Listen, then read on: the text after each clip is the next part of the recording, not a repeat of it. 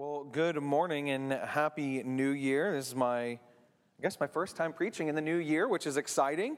I'm excited that we're starting a new series in this new year, exploring the character of God, who God says He is throughout Scripture. And as we enter this new year, oftentimes at New Year's, a lot of people begin to make resolutions for themselves. We come up with all kinds of different things that we want to reflect on in the past year and look to change for this year. Maybe sometimes we think about resolutions in regards to our eating habits or exercise routines. I mean, personally, this will be my 10th year trying out a new exercise routine and eating plan for myself, right? And then usually about the 2-week mark, I've just fallen off the wagon and chosen to do something completely different, right? We've all been there. We all have said that we were going to do something and then somehow fall off. But the idea there, though, is always that we're seeking to change, whether it's also maybe some personal character development that we want to work on, or some mental health improvement, or even making some better financial decisions in the new year. Lots of times, the new year is this time and this opportunity for us to evaluate all kinds of things and then make a change for our life. To say, I want to do things different in this new year. All of us are constantly making those evaluations maybe throughout the year, but New Year's is a particular time for us to really, really reflect, because it seems like everything, it's like the perfect start to a new beginning. I mean, January 1 is the start of a new year. Why don't we look for ourselves and see how we can do things different?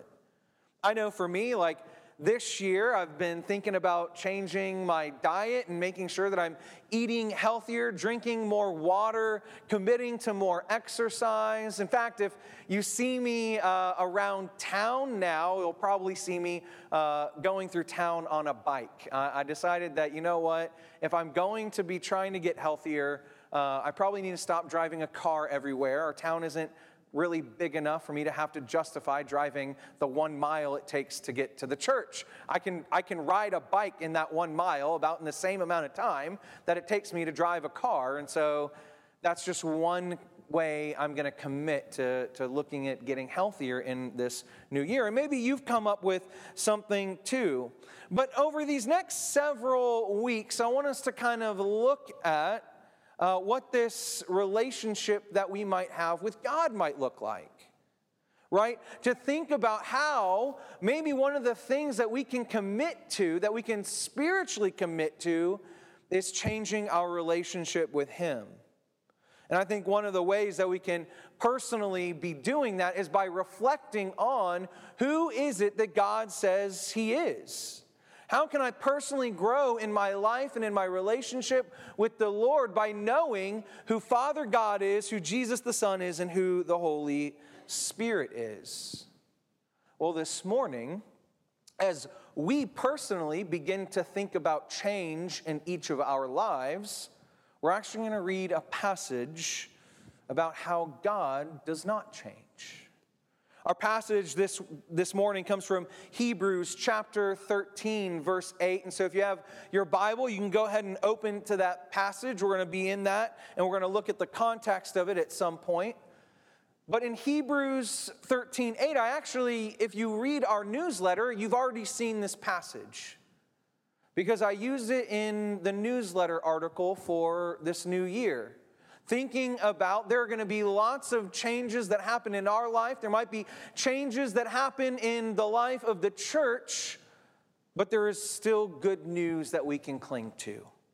And so our passage this morning from Hebrews 13, verse 8 says this: Jesus Christ is the same yesterday and today and forever. Let's pray. Good and gracious God, as we gather in this place this morning, let us see the truth of these words and what they mean for us, to hear that you, the Lord, do not change, that you are unchanging in all of your ways, in your entire being. And so, Father, as we come to you this morning, I ask that you would make very little of me, but you would make very, very much of yourself. And that we would find that in your unchanging existence, that we can rely on you, that we can trust you, that we can believe you, and that we can know you. And so, Lord, let yourself be known this morning and be glorified. It's in your holy and precious name we pray. Amen. Amen. Well, even though our focus is on just one verse, I want us to go ahead and look at the entire context of the passage. And so let's go ahead and back up a little bit to the beginning of chapter 13 in Hebrews. So 13 verse 1 begins, "Let brotherly love continue. Do not neglect to show hospitality to strangers, for thereby some have entertained angels unawares. Remember those who are in prison as though in prison with them, and those who are ministered, since you also are in the body. Let marriage be held in honor among all, and let the marriage bed be undefiled, for God will judge the sexually immoral and the adulterous. Keep your life free from love of money, and be content with what you have. For he has said, I will never leave you nor forsake you. So we can confidently say, the Lord is my help, for I will not fear. What can man do to me? Remember your leaders, those who spoke to you the word of God, and consider the outcome of the way of their life, and imitate their faith. Jesus Christ is the same yesterday and today and forever." So at first we hear our one verse that we're focusing on today, and this is fantastic and great news. But then we read the context in which that verse is stated, and then we start to think to ourselves, that seems rather randomly inserted there. It doesn't seem that the author of Hebrews is speaking at all about the eternal, unchanging character and existence of Jesus Christ, of Father God, or the Holy Spirit.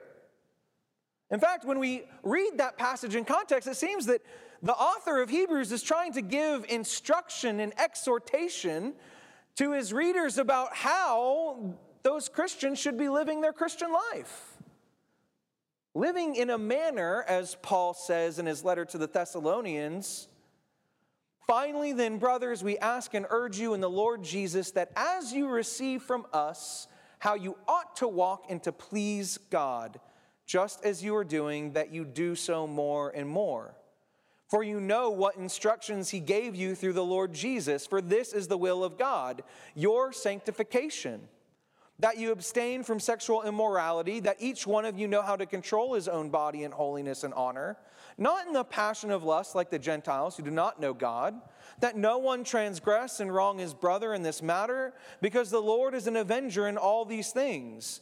As we told you beforehand and solemnly warned you, for God has not called us for impurity, but in holiness.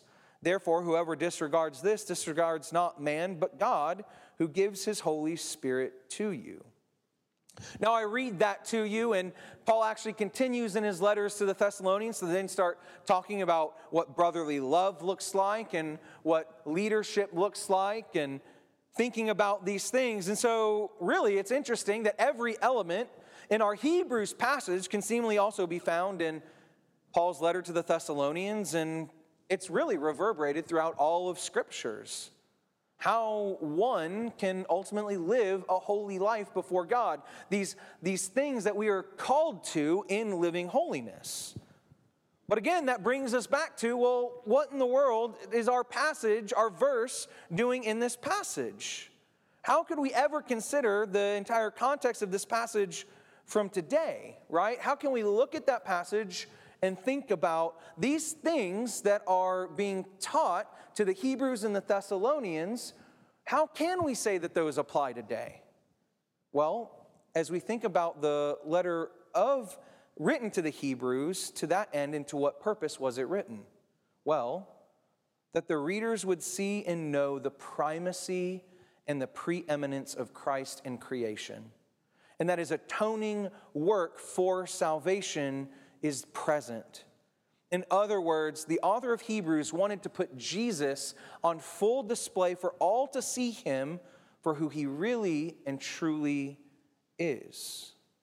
In fact, if we actually back up one more verse from the context of our passage today, in Hebrews 12, verse 8, we read this, or verse 28, we read this: "Therefore, let us be grateful for receiving a kingdom that cannot be shaken, and thus let us offer to God acceptable worship with reverence and awe, for our God is a consuming fire."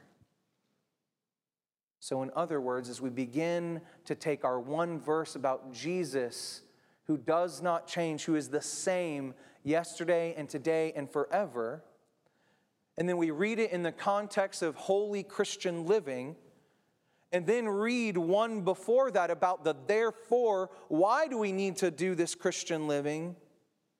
It is because God is exactly who he says he is. He's an unchanging, established God of all creation. He's an all-consuming fire. And in Jesus, he is the same yesterday, today, and forever. In other words, when we know what it is that we have received through the one who has given access to it, that is Jesus, in his own work, that is his sacrifice on the cross, then we will live in the manner described by the author in Hebrews. And that is how we read this verse in its full context. It's not taken out of context to know that Jesus is the same and that we should also be living a holy life. In fact, as we heard from Brian Scoggin last Sunday, we learned that we don't follow the command of Christ to show our love for God, but is that in our love for God that we want to follow and be obedient to his commands. And so when we understand the character of God as unchanging, then we actually want to believe him for who he is and live a life of holiness. But I want us to start thinking about how these verses actually apply to us today, specifically this verse 8. That is, the ultimate question that we want to ask and answer is exactly what our verse offers, because Jesus Christ is the same yesterday and today and forever. And I don't need to stand up here and give each account of how much things have changed already and how much things are changing, right? I mean, we've already stated at the start of each new year, all of us, many of us, we make decisions about how we are going to change, how we ourselves are interested in changing for the better. Humanity is not unacquainted with change. Whether it's at a micro level in our individual lives or at a macro level as we see society and cultures and civilizations changing throughout time. At an individual level, we biologically progress from birth to childhood to adolescence into adulthood and eventually into old age. And along the way, none of us are the same person that we were in each of those stages of life. We are constantly changing beings. But that is how we were created. And sometimes in life, we have those changes thrust upon us because of the demands required, whether it's from dependence to independence to interdependence, whatever that might look like. But also because we deliberately choose to make changes in our lives because of who we want to become. Or maybe because we face outside pressures about what it is that we should be. So change is not something that is unfamiliar to us. But in today's passage, we are reminded that there is something, someone in this expanse of reality that does not, never has, and never will change. You see, Jesus Christ, and by Jesus, we also mean God in Father and in Spirit. We can actually see this in Malachi chapter 3, verse 6. For I, the Lord, do not change. Therefore you, O children of Jacob, are not consumed. And so though we may be familiar with change, change is, in fact, makes up our entire existence. And so it can be hard for us to begin to fathom and imagine what an unchanging reality is. And yet that is exactly who God is and who He wants us to know Him as a God that is unchanging. In fact, as we explore this character trait of who God is, I think it's actually where we exactly need to start. Because if we don't start with God's unchanging character, then we can see that His character could change. And that would make the rest of this series pointless, and you should just not attend church for the next several Sundays. But alas, God doesn't change. We call this His immutability. His immutability. And this is why we start here. We start here because if we're going to use Scripture as our evidence of who God says He is, then we must be assured that He is not changed from who He is then to who He is now. Because as we look at Scripture, we're taking texts thousands of years old. And God is describing Himself in those passages. But if God is able to change, then we could assume that none of those passages are even relevant or matter anymore. But by grace, we know that's not true. And so, God is who God is in eternity past, present, and future. God has not, does not, and He will not change. And that's the first unchanging aspect of God's immutability. It is His eternal existence. His existence, at no point in time has God ever not been eternal, and at no point in time will God not be eternal. His existence is unchanging. Our call to worship this morning came from Psalm 102, 25 through 27, and I'm wondering if any of you caught it, but it says, "Of old you laid the foundation of the earth, and the heavens are the work of your hands. They will perish, but you will remain. They will wear out like a garment, and you will change them like a robe, and they will pass away.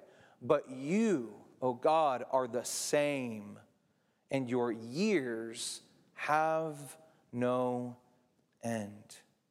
In this passage, we learn that creation had a very beginning, and it will have an end, but God is God, and in Him there is no change in His existence. For all time, God will in fact exist. In fact, if you go backwards in time from this point right now, creation will have its end, but not God. As we go backwards in time, we can go for an eternity in that direction and never find a time and place where God did not exist. You cannot reach a place that He was not. But if we go forward in time, if we go for all eternity in the other direction into the future, we still cannot reach a place that God will not be. He always was. He always will be. His existence is completely unchanging. But why? Why is that important for us to know? Well, if we had a God that was changing in His existence, if we had a God that had a beginning, then we'd have to question how that God began. Because then He would just be another created being like one of us. He would just be another mute and worthless idol, like all of the idols expressed in the Old Testament, carved out of wood and metal. That wouldn't be good for us. And if God had an end, then his promise of eternity would mean nothing. His promise for our eternal salvation would be a moot possibility. But for us, we do have a God who never changes in his existence. Okay, so we know God is eternal. His existence doesn't change. He's a being that always was and always will be. But how do we know that his character doesn't change? I mean, his existence may be unchanging, but does that not guarantee that God in his eternal existence cannot change who he is?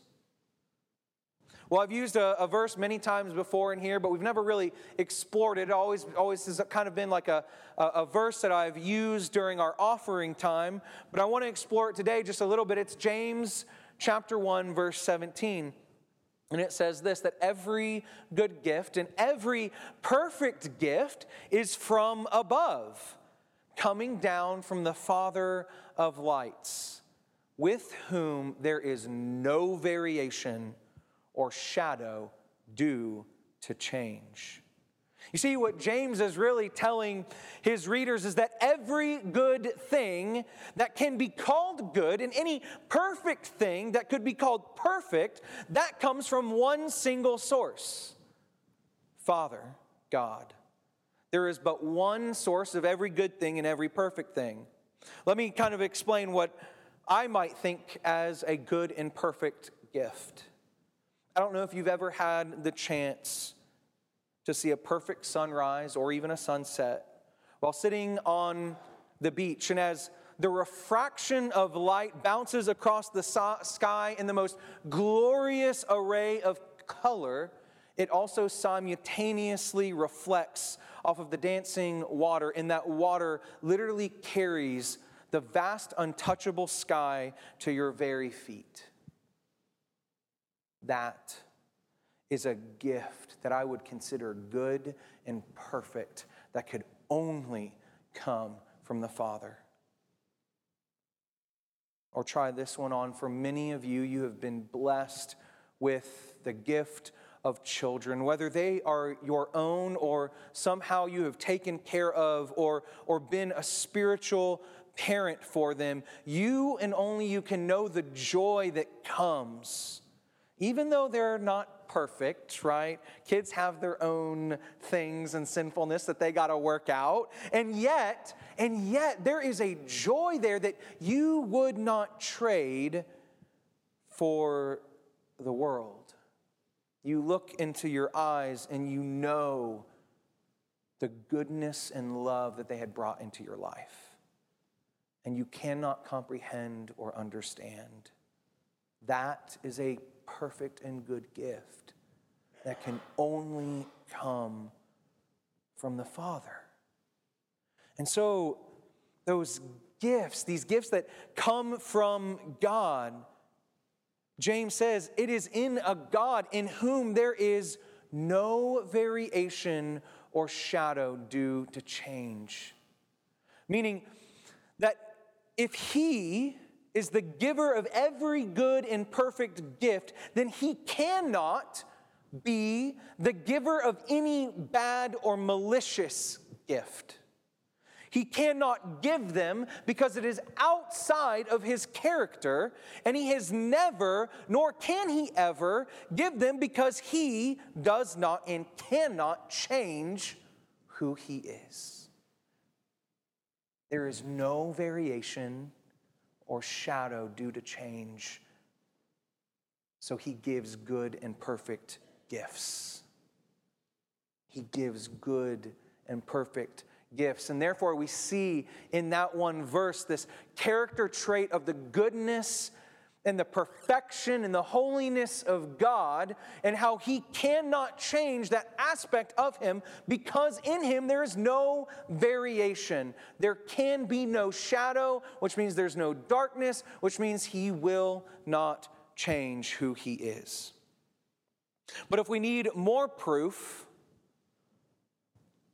of who God says he is, then why don't we just look at his name himself? This is what God says to Moses in Exodus chapter 3. And then Moses said to God, if I come to the people of Israel and say to them, the God of your fathers has sent me to you, and they ask me, what is his name? What shall I say to them? God said to Moses, I am who I am. And he said, say this to the people of Israel, I am has sent me to you. You see, the very name of God given by God to Moses is, in the words of J.I. Packer, because he says it better than I can, the very name of God is a declaration of his self-existence and his eternal changelessness. A reminder to mankind that he has life in himself and that what he is now, he is eternally. By God's very nature, he cannot change who he is, and his very name is evidence of his unchanging self, of his own self-existence. I am who I am. He who is who he shall forever be. And so ultimately, we come to this final begging question about God's immutability. God does not change, does that even matter to us? Does it matter that God is unchanging, right? Does it matter that God cannot change? Okay, so we've established that he doesn't change. We've seen that his character doesn't change, but why does that even matter to me, and why does it matter to you? What purpose does it serve that God is immutable? People change all the time, right? We talked about that from the very beginning. New Year's is a time for us to choose to change. Our very biology is an existence of change. And as our biology changes, as we go through life stages, we have to constantly adjust who we are, what we do, why we do what we do. So why does it matter? Why does it matter that God is so unchangeable? Even as we look around us in society today, we see society changing at such a rapid pace that it's never progressed before. In so many ways, truth no longer has a place in modernity. Nonetheless, religion. So should God not change as we have developed as a society? Why don't we just go with that? Why don't we just believe that God is so able to change who he is that no matter what we believe as a society, God is okay with? Well, I love the words of A.W. Pink. He says this is the truth about God's unchanging ways and why it matters ultimately to us. And I'll unpack it. But A.W. Pink says this: he cannot change, talking about God, for the better. For he is already perfect. And being perfect, he cannot change for the worse. So what does that have to do with these questions that we're asking about why it matters? Well, here's the truth. If God can change, then there are only two ways that he can change. He can either change for the better, or he can change for the worse. Let's start with the worse. If God can change for the worse, then it will certainly not be for our good. It would be very, very bad if God is a God who changes for the worse. Indeed, if it is for the worse, then it definitely will not be for our good. Because what kind of God would he become if he got worse? An evil God? And how evil? Just a little bit evil? Well, if he can become a little bit evil, then he can become a little bit more evil. And then eventually it would become a lot of bit evil, and then God could be wholly evil if God could change for the worse. And to be quite honest, what kind of person would ever want to believe, trust, follow such a God who is so able to change in time that it becomes worse and worse and worse and worse and worse? It would never be for our good. Okay, so we don't want a God that can change for the worse. But society is progressing. As far as people see it in the world, we're progressing for the better. So can God not change for the better? Right? I mean, certainly God wants to change for the better. But that wouldn't be good for us either. Because here's the problem with thinking about God being a changeable God who can get better. It creates this enormous issue because it would mean that God is not perfect already, as A.W. Pink pointed out.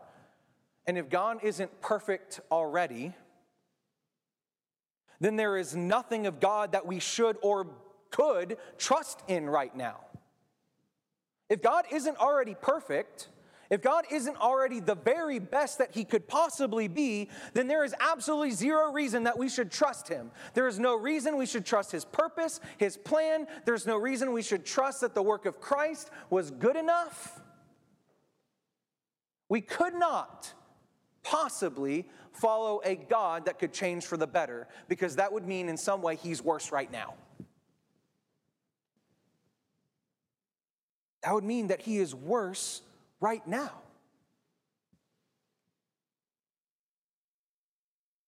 That doesn't bode well for us. And I already said it, but ultimately it means that God can change his purposes. That is, primarily, that in Christ Jesus, from the very beginning, the purpose for our redemption could be changed and revoked. That the very work of Jesus would be meaningless, pointless, fruitless. That Jesus' birth and life and death and resurrection would have served no historical significance. It would serve no spiritual significance. And it certainly would serve no eternal significance. That's what happens when we mean that God can change. It means that God can change everything about all things that has already been and all that is and all that will be. That would leave us in such an uncertain place in our Christian walks that how could we ever believe anything? Anything taught to us, anything we read in Scripture, any prayer we ever pray, any promise written down by the prophets. But even the very work of Christ himself would have to come into question if God wasn't changing. But by grace, there is truth, and truth eternal, that when God declared a curse upon the snake in the garden, he said, I will put enmity between you and the woman, and between your offspring and her offspring. He shall bruise your head, and you shall bruise his heel. From the very beginning, God had a plan of redemption, and it is irrevocable, and it is unchanging. And it was the same then, it was the same yesterday, it is the same today, and it will be the same tomorrow. This truth, this purpose, this plan of redemption was set forth for all time, for our good and for our salvation. And God most certainly has not changed from that. Let's pray. Good and gracious God, we acknowledge that you are unchanging and immutable in all of your ways. God, that in you there is hope and purpose, because you had purpose and plan for each and every one of us.